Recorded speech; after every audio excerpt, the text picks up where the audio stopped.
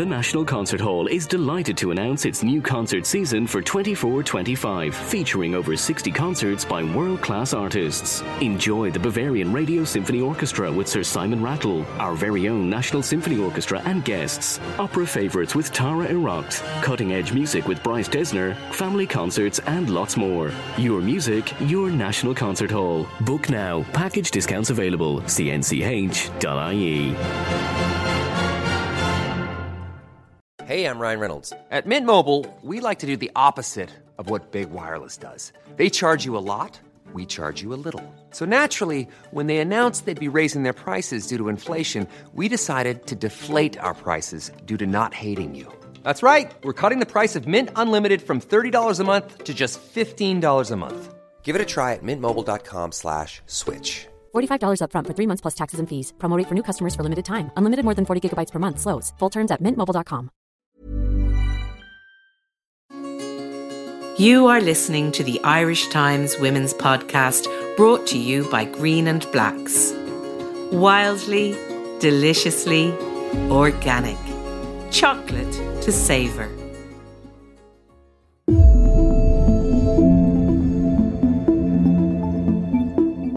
Welcome back to the Women's Podcast. I'm Roisin Ingle.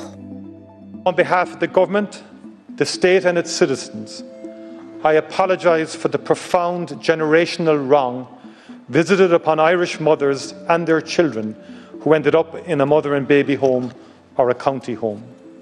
As the Commission says plainly, they should not have been there. We failed, they say, to respect the inherent dignity of the women and children who came to the home. We failed to offer them the compassion that they so badly needed. We were part of the system in which they suffered hardship, loneliness and terrible hurt. We offer our profound apologies to all the women and children of St Mary's Mother and Baby Home, to their families and to the people of this country. My feeling is that the report and the official political commentary coming from government are beginning to look like a sham, an insult and a whitewash. I look at this report and I struggle for words, but I owe that to the survivors to find words to articulate, because you are actually placing abuse on abuse in the manner in which this whole subject has been dealt with. The voices and apologies and reactions there from an extraordinary, sad, painful and rage-inducing week in Ireland when the report by the Commission of Investigation into Mother and Baby Homes came out after being leaked to a newspaper, which of course caused even more grief and pain to survivors.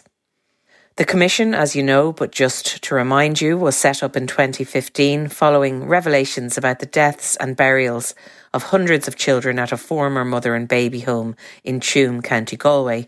The Commission was charged with examining what happened to vulnerable women and children in mother and baby homes in the state during the period from 1922 to 1998. It's absolutely incredible that it was still going on till then, isn't it? And the Commission's final report, which runs to 3,000 pages, was submitted to the government on October 30th, 2020 and published on January 12th this week. The three members of the Commission were Justice Yvonne Murphy, Professor Mary Daly and Dr. William Duncan.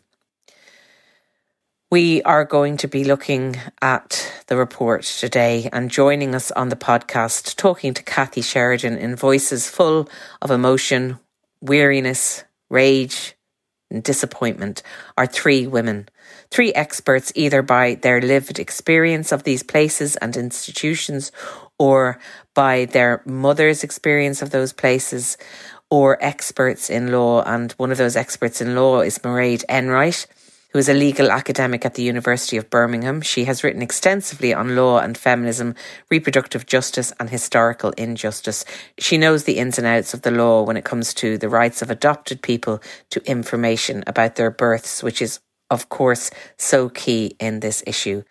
Noelle Brown is an artist and adoption rights activist. Born in Cork's Bessborough Mother and Baby Home, Brown was adopted when she was 8 weeks old. When she was 35, she decided to search for her birth family and was shocked by the obstacles she came up against. And finally, we have Rosemary Adasser, who you've heard speak so powerfully on this podcast before Christmas. Rosemary is the founder of the Association of Mixed Race Irish.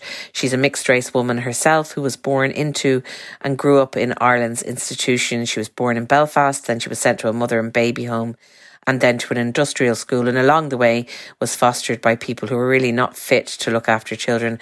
And eventually she became pregnant in an industrial home herself in her teens and had her own son taken away from her. This is all very harrowing, obviously, for the thousands of people alive who are still affected and their families, but also for all of us listening and watching it, particularly because there's so much in the report that seems incongruous, like there was no evidence of forced adoptions.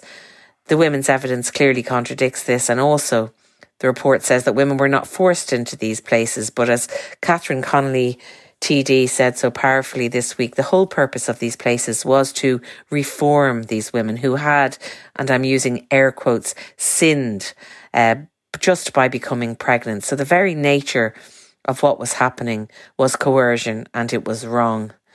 And as Mairead Enright certainly believes, the report is deeply flawed. I think the government should apologise for commissioning this report now, so they don't have to apologise for it in another 30 years. I think scrap it and start again. So here it is, our podcast in the wake of the report into the mother and baby homes scandal.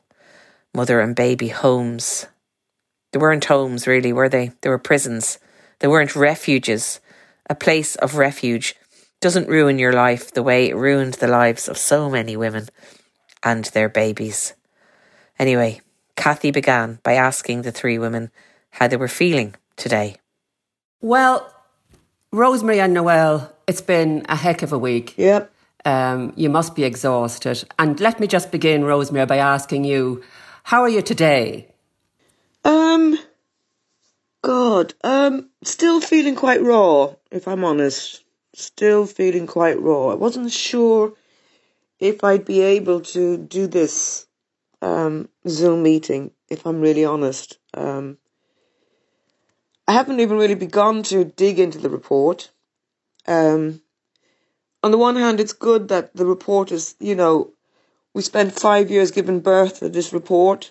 It's done. The baby's out. The baby's not looking too healthy. But the mother is doing okay, all things considered. I don't know if that even makes sense. No, it does. It does. We'll expand upon it in a minute. Noelle, let me ask you the same question. How are you feeling today? Yeah, raw is a very good word to describe it. Very tired, very emotional, very angry. And while I'm, doing lots of interviews and everything else, I listen back because sometimes I don't remember what I said because it comes out in such a rush. But I'm hearing more emotion in these interviews over the last few days than I usually am. I'm usually much calmer and all those things. I think I'm just... The scale of it this time, it's different to other campaigns that we've done, even Repeal the Seal.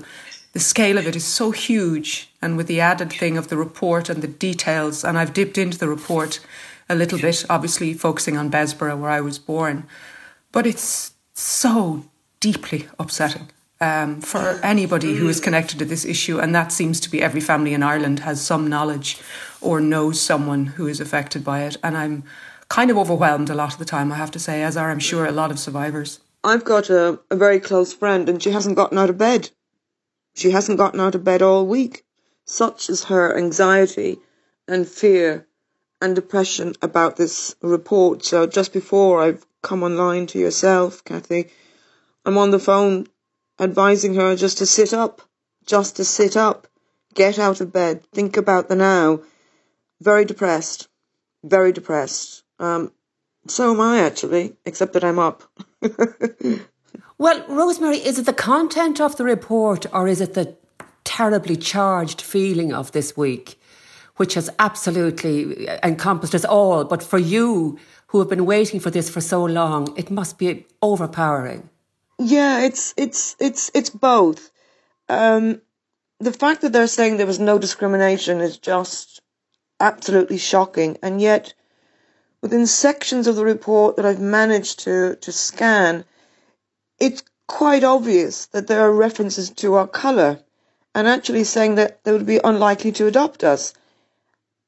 But yet the report says there was no discrimination. I think the other thing as well that I reflect on is that when I first met the commissioners in, was it 2015, it was a historian, she actually leapt back and says, but I didn't know there were black people before the 90s.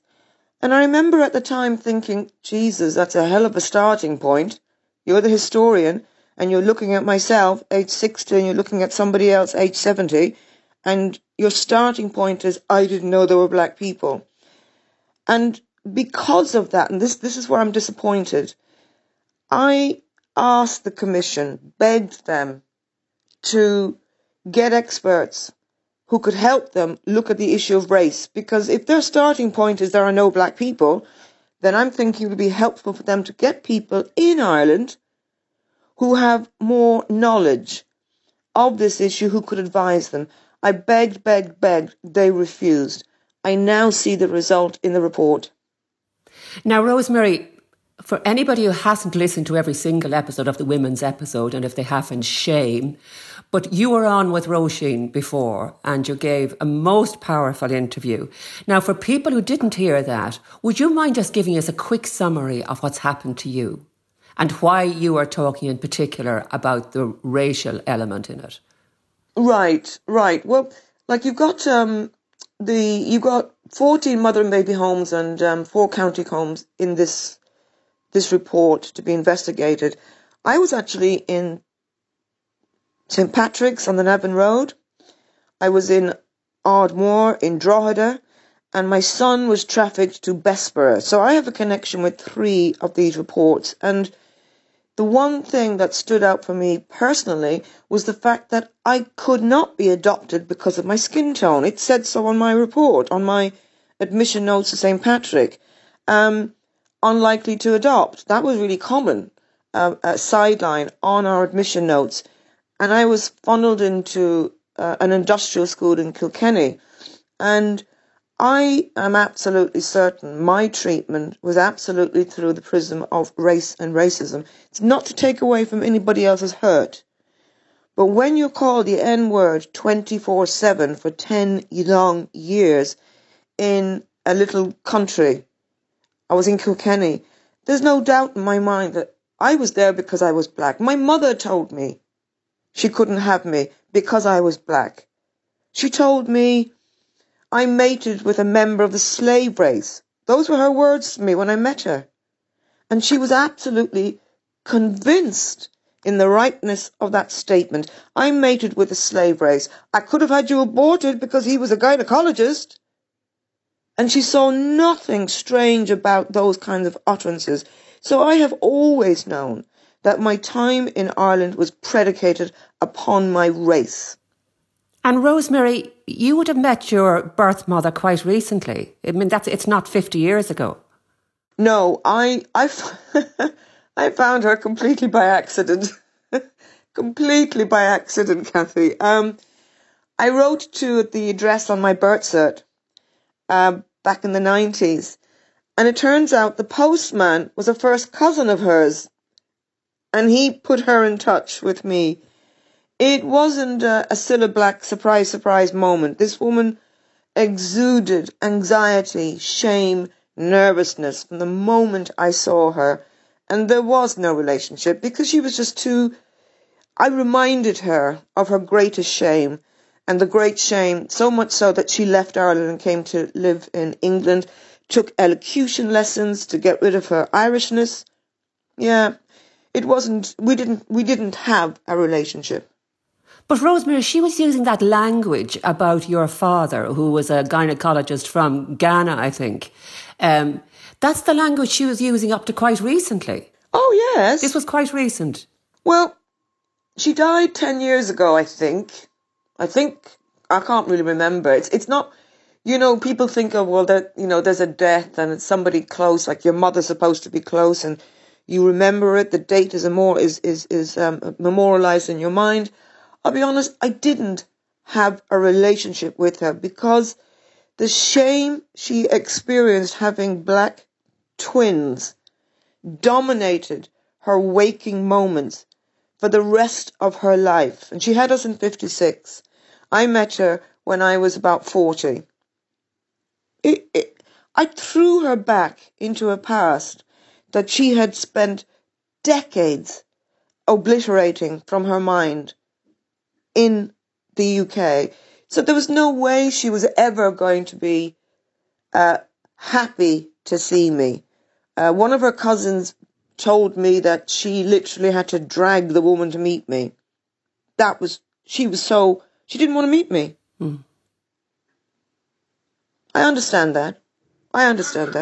One of the things in your story that moved me very much, Rosemary, was when you were in Kilkenny and you said that you eventually there was an attempt to integrate you, I suppose, with the girls in the local school, and you were continually being picked on because you were not white.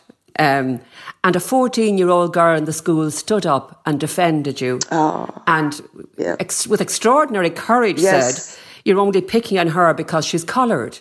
And that's the day you broke, you say. Yes, because what that girl wouldn't have known would have been the racial slurs that were thrown at me on the way to school. I got it every day. I'd leave the institution, walk the 3 miles to the local public school, and without question, every day somebody was chucking racism at me, or men were exposing themselves down alleyways to me. And this was so common. It was every single damn day. I mustn't use bad language. So when this young lass stood up and said, "You're only picking at her because she's coloured," it broke something in me, because nobody had ever defended me, ever. In the 14 years of my existence, nobody had actually stood and said, "You're only doing that because she's coloured." So she validated my existence. She vindicated me. And that's the day when I did break, actually, because I thought, oh, it's not just me then. Somebody else has seen it too. She was an amazingly brave woman. And, unknown to her, she probably straightened my spine for the rest of my life, because that's when I became a warrior. Isn't that extraordinary? And just briefly, Rosemary, can you give us a summary of what happened to you after that? You were still in Kilkenny, obviously, at 14. How much longer did that go on for? I was there till I was 16, and I got pregnant with a beautiful man. And the nuns threatened him with statutory rape and deportation. He wasn't Irish. And that was really important to me, because I knew I wasn't going to have an Irish boyfriend. I just knew it. When you have the nuns telling you you'd be better off having men friends, there was no career for me was to become a prostitute, apparently. And I left at 16, and I was sent to a mother and baby home in Drogheda. And at 21 days, my son was just taken from me. There was no discussion. There was no consent. And that's one of the things I disagree with the report. It sort of presumes that thousands and thousands of us women all decided, yes, we're going to hand our babies in. Here you go.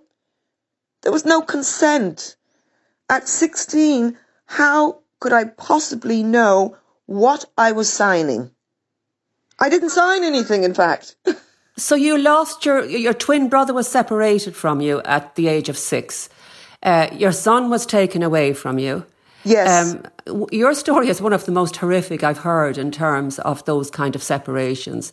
Were you reunited with your brother and your son eventually? Yes, I was. My brother, some 8-9 years after I was in the institution. But this is the thing about family destruction, is that you lose crucial time together. I had my twin brother, for the first 6 years of my life. He was there when I woke up. He was there when I went to bed. And suddenly he was gone, and I was in this hostile environment. The same goes with my son. At 21 days old, he was just taken. And I have reconnected with him and reconnected with my twin. But when you remove family members, it's incredibly difficult to reforge that connection. Because and I have now, and I have a lovely relationship with my son. He's smashing, but I can't ever forgive the nuns for separating us. I can't ever forgive the nuns for separating my twin. He was my only family. So we talk of family destruction. Yes, my family was destroyed by the ethos of the Catholic Church. First with my mother, then my father, then my twin brother, and then my son. It takes an extraordinary level of self-forgiveness to be able to try and reforge those connections that have been destroyed by a church and state. Rosemary, I find it very hard to say anything to any of that, except it's important because it is part of what's missing from the report where you're concerned. There are several parts there, in fact, but the racial element, the destruction of family, the consent issue. Yeah, but it's the idea that there was no discrimination when every mixed race Irish person I've spoken to, who was in these industrial schools, mother and baby homes, without exception, they have all described pretty much what I grew up with. So it wasn't a case of us coming together in a room and concocting a story. No, every single one, whether they were in Galway, Limerick, Kilkenny, Dublin, Wexford, Louth, every single one of them. And we would scratch our heads and go, God, that was me. That was me. We'd never met before 2013. And without exception, there was a strong thread that there was a tremendous amount of colour abuse directed at us because of our skin tone. So for the report to dismiss it, and bearing in mind the starting point is that they weren't even aware of our existence, that's the bit that I find really insulting. They weren't aware of our existence. They refused to get expert help that would assist them in learning about our existence. A dear friend of mine was able to give them photographs of her grandparents, all black, going back to the 30s. So the idea that somehow the starting point was that mixed race Irish didn't exist before the 90s is a gross insult. Again, it's eradicating my existence, the existence of my community. And I ask them, just get some help in Ireland. There are sufficient experts in Ireland that would be able to help you. No. 20 million euros, and they couldn't afford a couple of €100 to get some people who did know about the issue of race in Ireland. And I find that deeply insulting. And I think that's what I'm angry about. Yeah, I am angry. You asked me how I felt, and I said raw. That's the initial thing. Actually, I'm deeply angry, and I'm deeply hurt that, once again, my reality, my existence has been dismissed by middle-class white people. What the hell would they know about poverty? What would they know? So yes, I'm angry. I'm angry, Kathy. Noelle, you were born at Bessborough, the mother and baby home. Did you grow up with that knowledge? Was your experience a bit more straightforward, for want of a better term? Yes, it was. I mean, my family at the time, my adoptive family, my parents, they were very progressive in that they told me I was adopted from day one. It wasn't common at the time, and I was in school with women who realised they were adopted and were told at the age of 21 or never told. So I always knew it. So I carried it and I thought it was something special and wonderful. And it was only when I started to say it out loud to people around me, I realised there was such a huge level of shame attached to it. And it kind of startled me. I didn't realise. And my family were of their time as well in some ways, and they were saying, you have to be very careful. And it's what they were being told by their friends and relatives. It was, you have to be careful because you're expected to go wrong in life, basically. You will, mess up. You have to be very careful. And that kind of was quite a pressure, I suppose, It's an interesting point, Noelle, because there is, I've heard survivors during the week objecting to the fact that counselling was immediately suggested, which implied that you were all utterly damaged and not capable of sustaining relationships. Yeah. Which is not true. No, not at all. And there's complete discrimination there on so many levels. There's discrimination on class, race, background, and that was a huge part of it. But the assumption is, oh, you poor broken little things. My experience with the Commission of Investigation, talking to the Confidential Committee, was just that. There was a sense of, here's some tea and sympathy, you poor broken thing. And I found that really, really upsetting. There is a bias. There's a sort of a discrimination against adoptees. There's a picture that is built up of adoptees, and no more than the fact that they will not allow us our identities. They will not give us the information because we might run mad around the country knocking on doors looking for our origins, that we are somehow not capable of managing our own lives. And the more more I campaign as an activist, the more I come up against that. I was very naive when I started to agitate for my rights and for people's rights, for our birth, our birth information, our medical records, our birth certificates, basic human rights. I was naive, and I realised there's a big division. And I realised at meeting the Commission of Investigation, and when I got my transcript yesterday morning, when I looked at the questions that were contained in there and the absolute mess that they made of my testimony, it was written from a point of privilege and discrimination and a perception that we are broken people. I have used counselling in my life. I have used psychotherapy in my life, not because I'm adopted, but as a direct result of how I've been treated from 2002 right up until the end of 2020 as an adopted person. I've been brutalised by a system that sees me as other, different, broken, not to be trusted. I've been infantilised. That's why I've chosen counselling.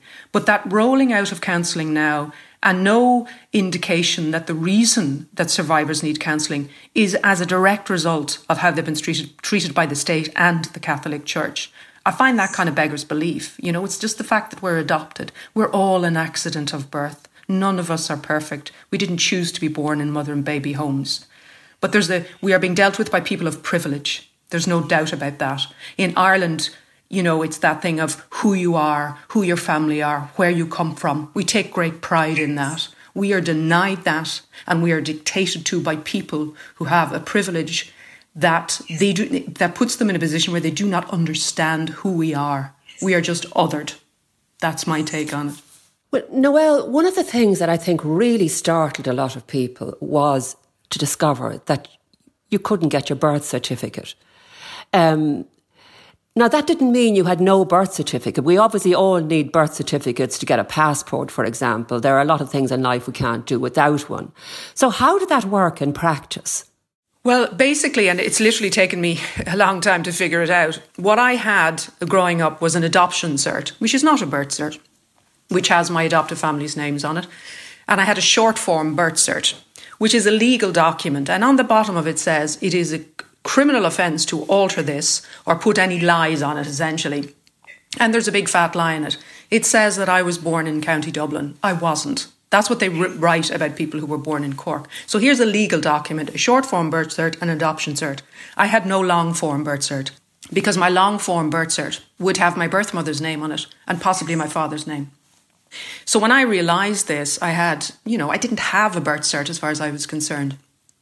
And I had written a play with a friend of mine, Michelle Forbes, in 2013. I began to look for my birth cert. I thought, I have to have a birth cert. I have a short form and adoption cert. So what I did was I went in and the first time I looked for a birth cert, I was given my adoption cert. They said, oh, you're adopted, go upstairs, get your adoption cert. So the next time I went in, I had traced my birth family, so I knew my birth mother's name and I knew my birth name. So I used that and I went to the counter and said, can I have my birth cert? I'm pretty sure you couldn't do it now, but I was given my birth cert. So for the first time in my life, and it was huge, it was monumental, it was terrifying because I thought I was breaking the law. I thought I was a criminal in asking for this vital piece of paper that everyone takes for granted. That's how I got my birth cert. So now I have a short form birth cert, my adoption cert, and my long form birth cert. Because people say, oh, do you have your original birth cert? You know, we all only have one birth cert. And they go to great lengths to prevent us from getting it. And we're the only country in Europe that does that. It's extraordinary that we don't even have that basic right to our identity, because we might go mad with that information. We might do something we're not allowed to do. It's extraordinary. And it just, at this stage in 2021, this is the legacy that we've been handed, having been born in those institutions. This is the legacy that's going on, and it needs to change. We've been agitating for this for a very long time. Give us our identities, give us our medical records, our birth certs and our birth information. It's hugely important. Noelle, at a purely human interest level, did you see your birth mother? Have you connected? When I went tracing my birth mother in 2002, I discovered that she had died in 2009. She was given contaminated blood. She ended up with a failing liver and was given a liver transplant and died at the age of 47. So I never got to meet her. But significantly, at that time, when I got my information, which was finally extracted with the help of Barnardo's, a nun, who's quite famous for anybody who's gone through Besbra, decided to obliterate the details of my birth father. Now, it would have been really good for me at that time, having known that I would never meet my birth mother, to know that there was a parent out there. But there were no details recorded, disappeared. So I took that as the truth. It left me with questions around the circumstances of my conception. Was it forced? What happened? And that's what happens when you're denied information. I took that. I spent years going backwards and forwards to TUSLA trying to get my file. And in 2017, I did a 13-minute interview on The Late Late Show. And I got a call from TUSLA 2 or 3 days later saying that they did have my father's name and address. And then they said, we're not going to give it to you. We'll put you on a waiting list for 2.5 years. And then we will write to him on your behalf. That's what they gave me. So before the end of the 2.5 years, obviously I had lost faith in TUSLA and the whole organisation. And I did a DNA test and I had my information and found relatives of my birth father within about 6 weeks. Unfortunately, to discover that he had died in 2016. Now, nobody can give me back those years where I could have made contact with him because some nun just sat down and decided to obliterate those facts. Where's the humanity in that? Who gave her the right to do that, to create an impediment in me connecting with my birth family? And what I gather from my birth family, he would have met me. But I've been denied meeting birth family, connecting with my birth father. It would have made such a difference to me. And that has been my experience. It's not harrowing, but it's deeply upsetting. And it has taken an enormous chunk of my life fighting for basic rights, where I came from, who I was born to, when I was born, piecing all those bits of information together, where are the lies, where are the half-truths, a massive amount of energy and time that most people with that privilege of knowing where they came from don't have to deal with. Why was I, singled out? Because I was born in a mother and baby home, an accident of birth. Does any of this surprise you? I presume not. No, I think one of the things that has struck me over the years, like Noelle, I've been an activist for like 7 years or so. And what's really, really struck me has been the separation between the adult adopted and the first mothers, as I prefer the term first mother, not birth mother, because was I an incubator? And what I have found very healing was getting to know adult adopted and recognizing that for all of us, we're all part of the same system of separation. So as a first mother, I'm being told, no, you don't want to have contact with your son because you'll upset him. He won't want to know you. My son is being told, no, you won't want to have contact with your mother because you could give her a heart attack. So I absolutely, and like when Noelle is talking about the birth cert, that's what my son found as well. There's a bit at the very end of his, what I call illegal birth cert, which says, you cannot alter this birth certificate. And the irony that he already had a birth certificate is completely lost upon the Irish authorities. So as I said, yes, I do think Noelle's story is traumatic. It is traumatic because she has been denied basic information about her person. It is so basic. You're there, Kathy, you know who your mum and dad are. Yeah? I finally know who my mum and dad are. And this is the thing about Irish systems. Fathers had no rights. They had no rights. Every child in there, if they had a father willing to put their name on the birth cert, they wouldn't have been able to put their name on the birth cert. I only knew my father's name because I was born in Northern Ireland. And in Northern Ireland, he did claim us. But from the minute I hit the Republic of Ireland, his name was left off every single record. And I finally learned my true name when I was 18 years old and I'd left the institutions. And I was trying to hunt down my parentage. So I suppose I do consider what Noel went through as hugely damaging to her. Okay, she didn't have scars on her back at the end of a beating every day, but nevertheless, what's more scarring is the psychological damage. And I have carried these scars for 60, I'm almost 65. I've carried the scars of my upbringing all of my life. And it was only when I began to speak out about it that I broke the bounds of silence imposed upon me by church and state. The bounds of silence that said, you can't talk about your history, your origin, Rosemary, because you yourself are a stain. So if I were you, I'd shut up about it. You are listening to the Irish Times Women's Podcast, brought to you by Green and Blacks. Wildly, deliciously organic. Discover a different kind of dark. Mairead, have you managed to get through all 3,000 pages of this report? It's not 3,000 pages. It's 2,800 and something, with plenty of white space, including appendices.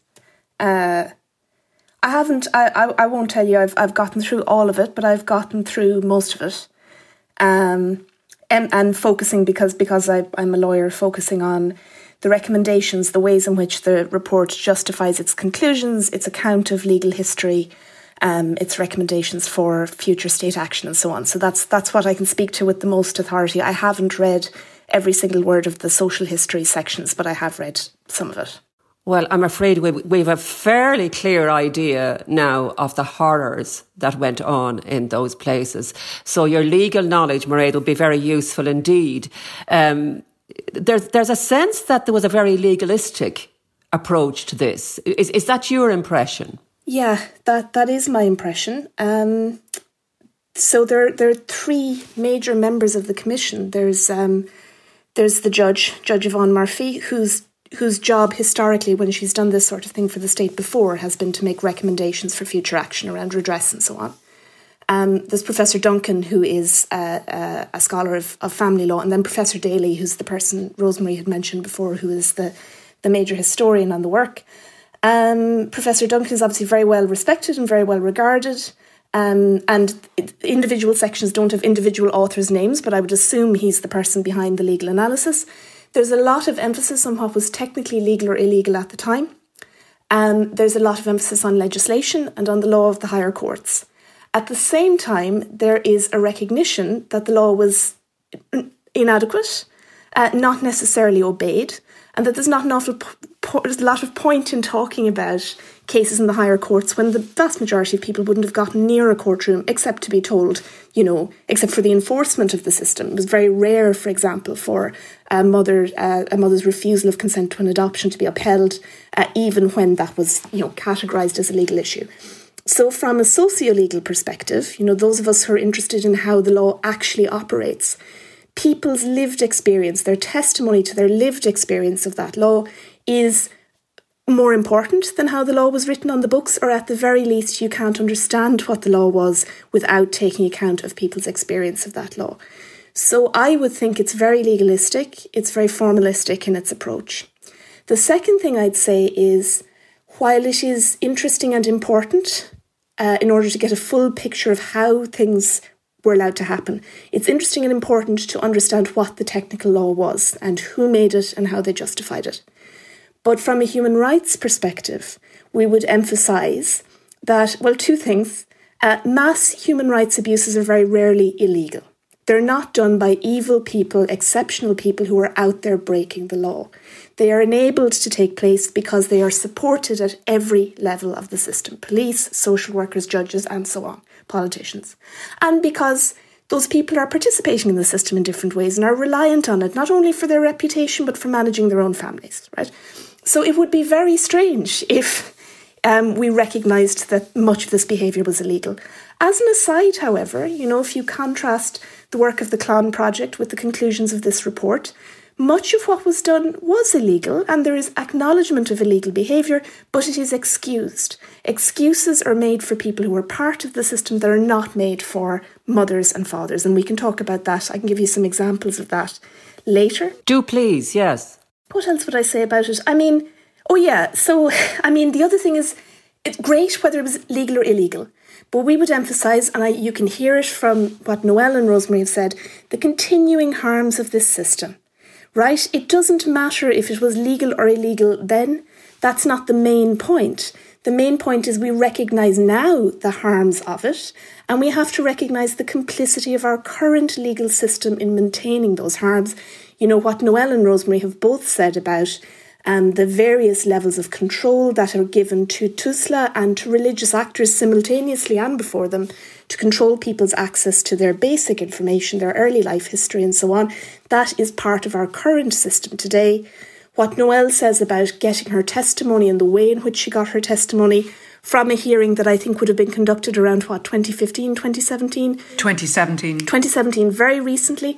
Control over a statement she made in the last couple of years, right? Apparently, or backed by the government's interpretation of existing law, right? So this question of what was legal or illegal, or what judges said in 1970, or, the relevance of law to what was for the vast majority of this period an unregulated system of adoption, because we didn't have formal adoption legislation until the 50s. It's interesting. And I like law and I like reading it. And if people weren't interested in law, I wouldn't have a job, right? But it's interesting, but it's not the point. Yeah, that's really important. It's interesting, but it's not the point. Mairead, I suppose what it comes down to is the interpretation of forced adoption, say, or racial discrimination, say.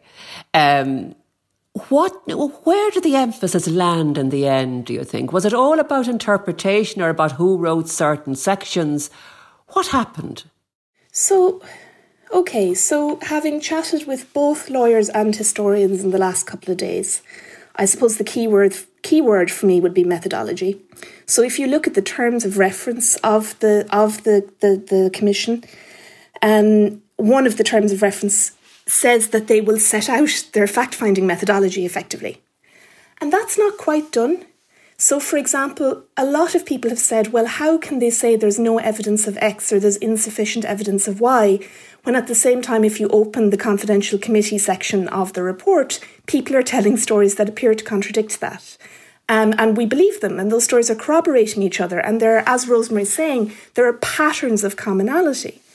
And as far as I can see, and it's a huge report, or bloated report, maybe we might use that word instead, they don't expressly articulate the standard that they're using to determine whether something is, as they say, proven or not proven. Previous inquiries, for example, the Ryan Commission, would have set out how they decide if something is proven or not. And so it's very difficult to say how they have come to certain conclusions, like there was no forced adoption. Because they don't say, well, what does forced mean? What is the standard by which we would determine whether something is forced? They don't. I would put the chapter on discrimination in another category, because I think what Rosemary says about racial discrimination is correct. There's a very narrow focus in that section of the report on one question, which is, can we prove whether disability or a mother's history of mental illness or, it's not even right to say the racial identity of the child, because they talk about other physical characteristics which have nothing to do with race at all. Did that make a material difference? Can we show that made a material difference to whether a child was adopted or not? And they conclude, wrongly in many people's opinions, that it didn't make a difference. And then they disregard effectively all of the other things Rosemary is talking about, which is the atmosphere of institutionalisation and daily and repeated aggression on the basis of race. And no, I mean, I'm not an expert on racial discrimination, but I know the basics, as many people do, and we understand that imposing or failing to correct an environment of day-to-day racial discrimination is a wrong, yeah? In relation to forced adoption, which I know lots of people will be interested in, it's difficult for me to answer that question, but there's two different things the report says. In the executive summary, I think, or in the introduction, they say, we don't want to call this forced adoption because we wouldn't want families created through adoption to feel that stigma, which is number one. And that question seems to be muddled then with perhaps the fact-finding question of did women consent to these adoptions or not? I don't know if by force they mean physical force. They don't define it.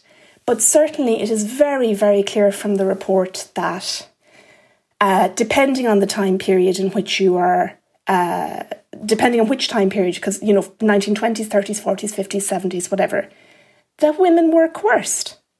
And the report does admit this in a less direct way.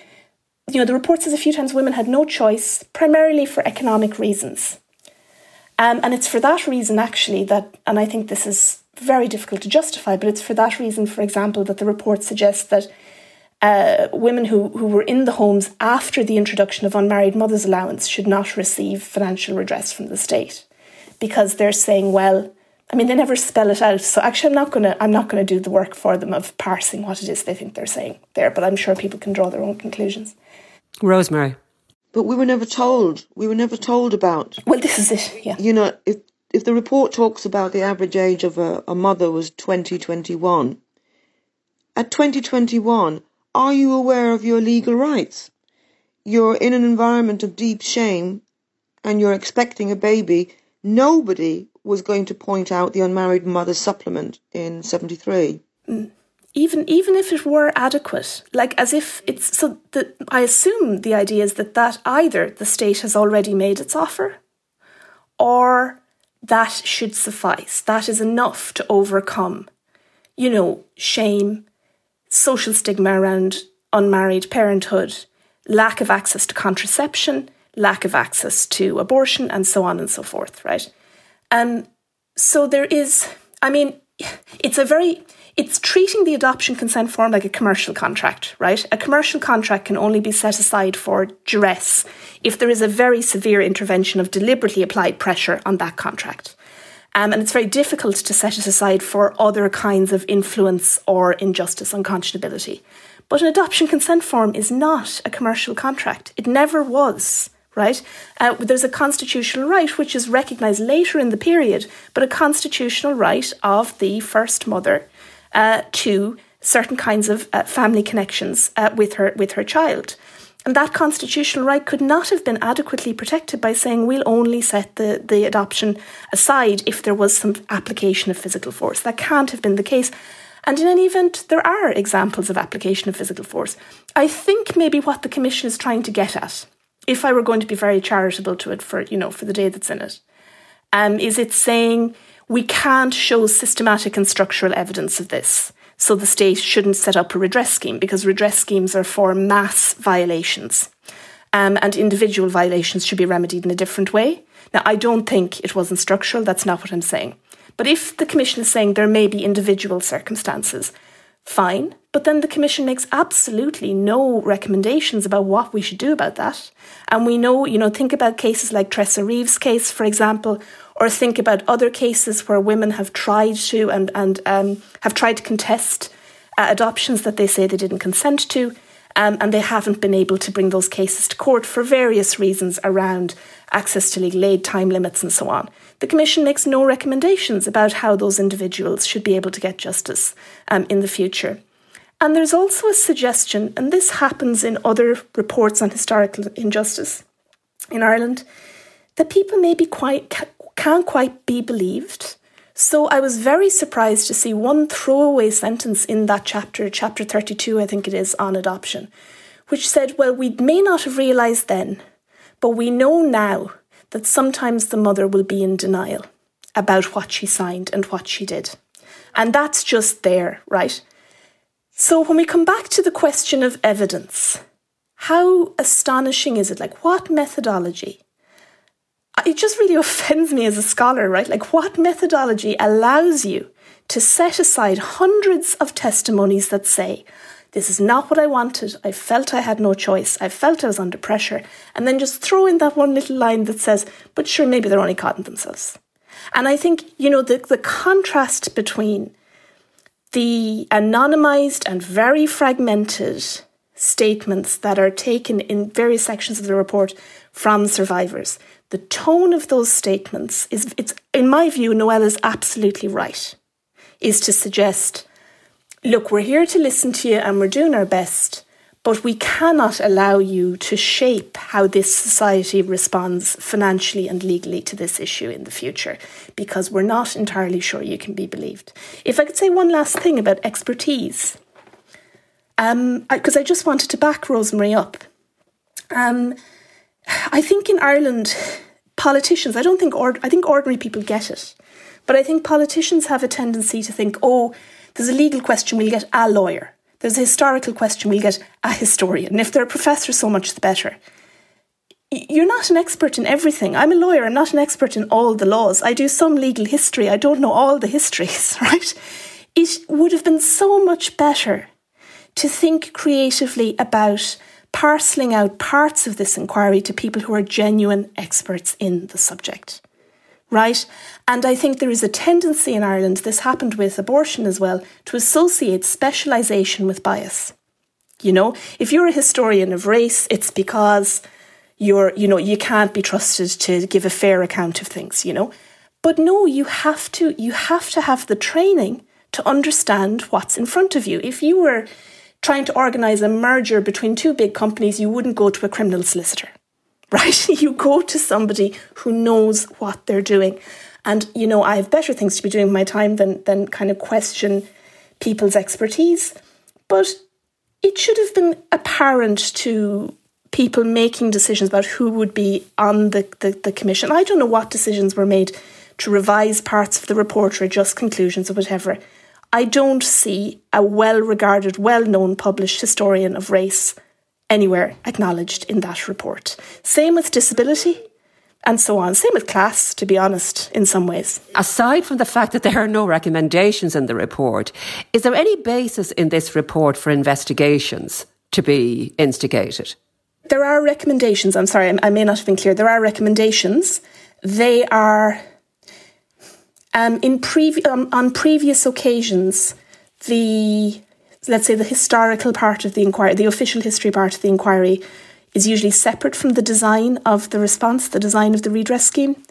Now, there may be a more detailed redress scheme coming, but the recommendations are there. They're just much sketchier than what we might have expected by comparison with previous reports. I suppose what I meant there, Mairead, as well, is there is some talk of criminality.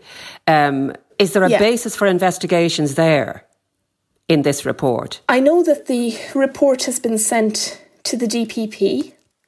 I would encourage people again to look at the Clon Project report, because what they say is two things, and I'm not a criminal lawyer, so having given my little homily about expertise, I'll set my boundaries, right? But two things. One is, and if anyone has been following, for example, Elizabeth Coppen's case, which is coming up before the UN Committee Against Torture, I did notice, and this is interesting from the report as well, there's been some comment about, well, why did people not go to the guards when they knew there was a crime?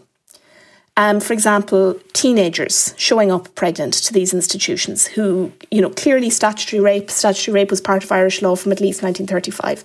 Why did nobody go to the guards? We know the guards often didn't investigate. And even more recently, Elizabeth Coppen, when she was an adult, long after she had left the institutions, went to the guards. So the Clon Project have recommended the establishment of a special criminal justice unit within the Gardaí, which would have a clear mandate and obligation to investigate evidence arising from and reports brought by people with information on these issues. The second question is inquests. And again, this is not my area, but you may know that the government is planning to bring a special bill around inquests, exhumation and identification. That's very strangely not discussed in much detail in this report.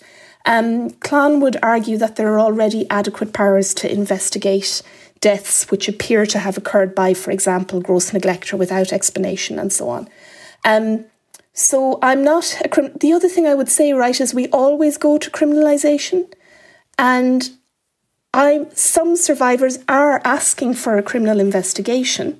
Many have other priorities. It's important to listen to people and listen to what they want and make multiple avenues for justice, redress and inquiry available. No report that tries to tell a mass history can substitute for an individual person's need to know what happened to them and what happened to their family members, and those individualised pathways have to be made available. But I think if people had more trust in inquiries like this, they wouldn't be saying, I have to go to court. Nobody, and that's something the state has been able to manipulate in many ways. Nobody wants to go to court. They want to go because they feel, I need to be listened to, I need to be taken seriously as an adult citizen with reasonable political and legal arguments to make. Where can I go? Right? And so there's a double defect here in that you produce a huge report like this, which I'm not sure it says, actually, as an aside, I don't think it says we don't believe survivors. I think it says, fine, we believe them, but it doesn't matter. Because they're not able to prove something that we care about. And I think when you produce a report like that and you call it justice, or what are we calling it now? Restorative recognition. So you call it that, of course people are angry and of course people are going to want alternative routes, and they're constitutionally entitled to them. And so I would want to see what the government has to say about keeping the law open, making the necessary reforms to enable people to bring effective civil and criminal cases if they want. Noelle, this is all very negative, and maybe necessarily so. What would you like to happen now? I think basically, there's a lot of talk around memorialisation and all of this, local and national and all of those. And in fairness, those mass graves have not been exhumed yet. We have not dealt with that. So let's not get on to the putting up statues or pieces of art or whatever else we're going to do. Let us deal with the case in hand. What I want, and I think I'm sure as survivors, we all may want different things, but the main thing for me personally, and I don't speak for all survivors, is, as I said earlier, to deal with the legacy of what we've been left with. We're trying to get our rights together. We're trying to be embraced by the government, by the state, to give us our identities, and stop making such a big deal about it. Stop hiding. Stop, It's like mistakes were made in the past. We have no doubt about that. Big mistakes were made. But there's an awful tendency with this, and I've dealt with it so much from 2002 right up to the end of 2019, is that when they make a mistake, be it TUSLA, be it whoever that has information on you, complete strangers with your most personal information, sitting it in front of them, looking at it, and you can't see it, is that there's a tendency to hide the mistake. That's the biggest problem, and pretend it didn't happen, or call the people who called out the mistake liars. Make it seem that the people who are impacted by the mistake, that they're not of sound mind, or they don't understand, or they've told blatant lies. That's a big problem. What I want, apart from an acknowledgement that this was a collusion between the state and the church that created a lot of what happened, is our legacy to be taken and put aside and give us our identity. Automatically, no referendums, no tweaking of more further offensive legislation like the Adoption Information and Tracing Bill, but just give us our rights. We've been denied them. We've been told we can't because of the Constitution. We can't because of this. Yes, you can. Do this. I want that desperately more than anything. That nobody has to go through what I went through for such a large chunk of my life, and the emotional impact that has had on me. And I cannot believe, I wrote a play in 2013 about my experiences, and I did it in London in February of 2020. And I couldn't believe that it was still relevant. Every single thing about it, nothing had changed. So let's make that, less of the big speeches and the apologies. Let's do that. Make the change now. No referendums, no tweaking and pieces of legislation that we have to fight again and overturn and look for support. That, for me, is what I dearly need to happen. Okay. Rosemary, what would you like to see happening right now? I'm far less interested in statues than in making sure that this particular part of Irish history is actually part of Irish history. My biggest worry is that this will be seen as a chapter, now, let's tick that box, we've dealt with it now. What I would like, and I'm a member of the Collaborative Forum, which was formed on the Minister's Upon, what I would like would be to see the story of industrial schools, mother and baby homes, Magdalen laundries, firmly embedded within the Leaving Certificate curriculum. When we suggested it, when the report, which was never actually published, when we suggested it, the government's first response was that it was far too sensitive for delicate young ears. But yet we can glorify the 1916 blood cult revolution. We can glorify that, but when it comes to women, no, it's far too delicate for young minds. So personally, I'm not interested in statues. I am interested in the story of Irish women in history books, so it doesn't become a specialised university level option. It needs to be compulsory. That's what I personally would like. On the subject of race, I really would like the Commission for the Elimination of Racial Discrimination agreed with us. In Geneva, third UN committee agreed that Ireland had a case to answer when it came to racism against mixed-race Irish women and their children. I would like the Commission to actually say, you know what, we kind of got that one wrong. And I'm just sort of thinking of Mairead's point where, it's technical. And it just seems so silly because of necessity, this whole report has been a review of recent history. Participants are telling you their lived experience. And you've got a bunch of professionals, Judge Murphy and co., somehow trying to tell me again whether my experience was real or not. I find that really objectionable, if I'm really honest. I find that objectionable. I think I'm older than both of them. I think I'm actually older than both of than all the people on this commission. And I'm being infanticized all over again. That is deeply, deeply hurtful and insulting. Mairead, can I leave the final word with you? What can be done now to fix this? Well, I think it's important to remember that the Commission's recommendations are just that. They're not binding. And I think just to pick up on Rosemary's point about human rights and, the contrast between, this situation where the Commission is effectively saying, well, nothing to see here, but we have, and not just, and it was a wonderful report that Mixed Race Irish produced for their submission to the UN Committee. I'd encourage anyone to read it and maybe read it before they read the discrimination chapter and they'll really see what we're talking about. This contrast is really interesting. And it's interesting that the Commission itself says, well, we're not really talking about human rights because the government opted for us not to take a human rights-based approach. Because it's optional, right, whether we protect people's human rights or not.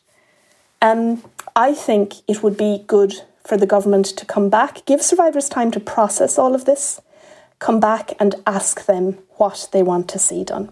Yeah, but I think the Clon Project's recommendations, which build on the Collaborative Forum's recommendations and also build on interviews with first mothers and with people who were adopted or dealt with, I suppose, through this wider system. I think their recommendations are a good starting point. And to just build on what Noelle said, there is this idea that we need mass legislative and constitutional law reform in order to do right by adopted people.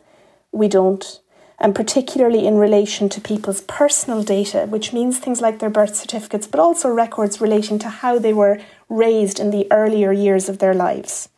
and the identities of their fathers and mothers of all kinds and so on. That information, we argued this during the last debate with Minister O'Gorman, that information is already adequately regulated by the GDPR. People already have a right of access to their personal data. The Commission says that TUSLA can't be blamed, that the criticism of them is unreasonable because they're only obeying the law. We don't agree. We think that they have been badly advised as to the law. And there really isn't any need for dramatic re-regulation of access to information, at least in relation to personal data. Of course, there's an issue around how some people feel about contact, and there's an issue in relation to how some people feel about tracing. That is a separate issue from access to information, which is a fundamental dimension of people's constitutional rights, as recently recognised by the Irish Court of Appeal. We don't even have to go shopping abroad for fancy human rights to vindicate it, right? So I think de-exceptionalising our treatment of people whose lives have already been so badly affected by this system. And the last thing I'd say, just the tone of the report is very, privatising.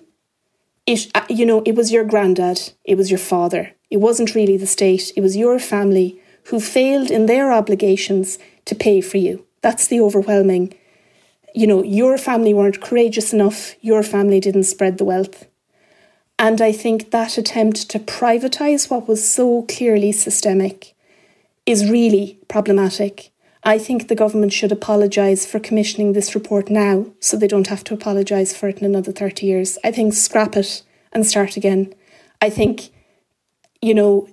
this continual reproduction of the same techniques to govern this population of marginalised people, and as Rosemary's account shows, many people were in multiple institutions, many families were affected across multiple generations. So you're taking the stick to the same people over and over and over again. This has to be the last such report. We can't ask another marginalised population to participate in an inquiry like this again. We have to scrap this approach and start again, go back to human rights basics, apply the law of the land to people. OK, I see heads nodding vigorously there in agreement. Mairead, listen, thank you so much for that. Thank you, Noel. Thank you, Rosemary. All we can do is say we're with you and hope for better times. Thank you so much. Bye-bye. Thank you, Kathy. Thanks so much to Noel Brown, Mairead Enright and Rosemary Adasser, and of course to Kathy Sheridan. We'll be coming back to this. There is so much more to be done.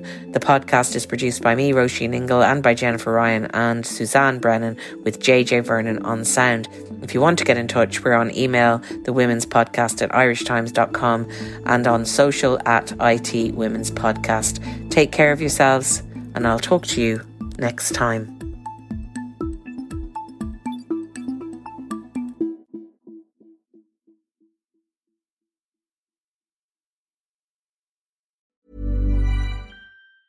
Ever catch yourself eating the same flavorless dinner 3 days in a row?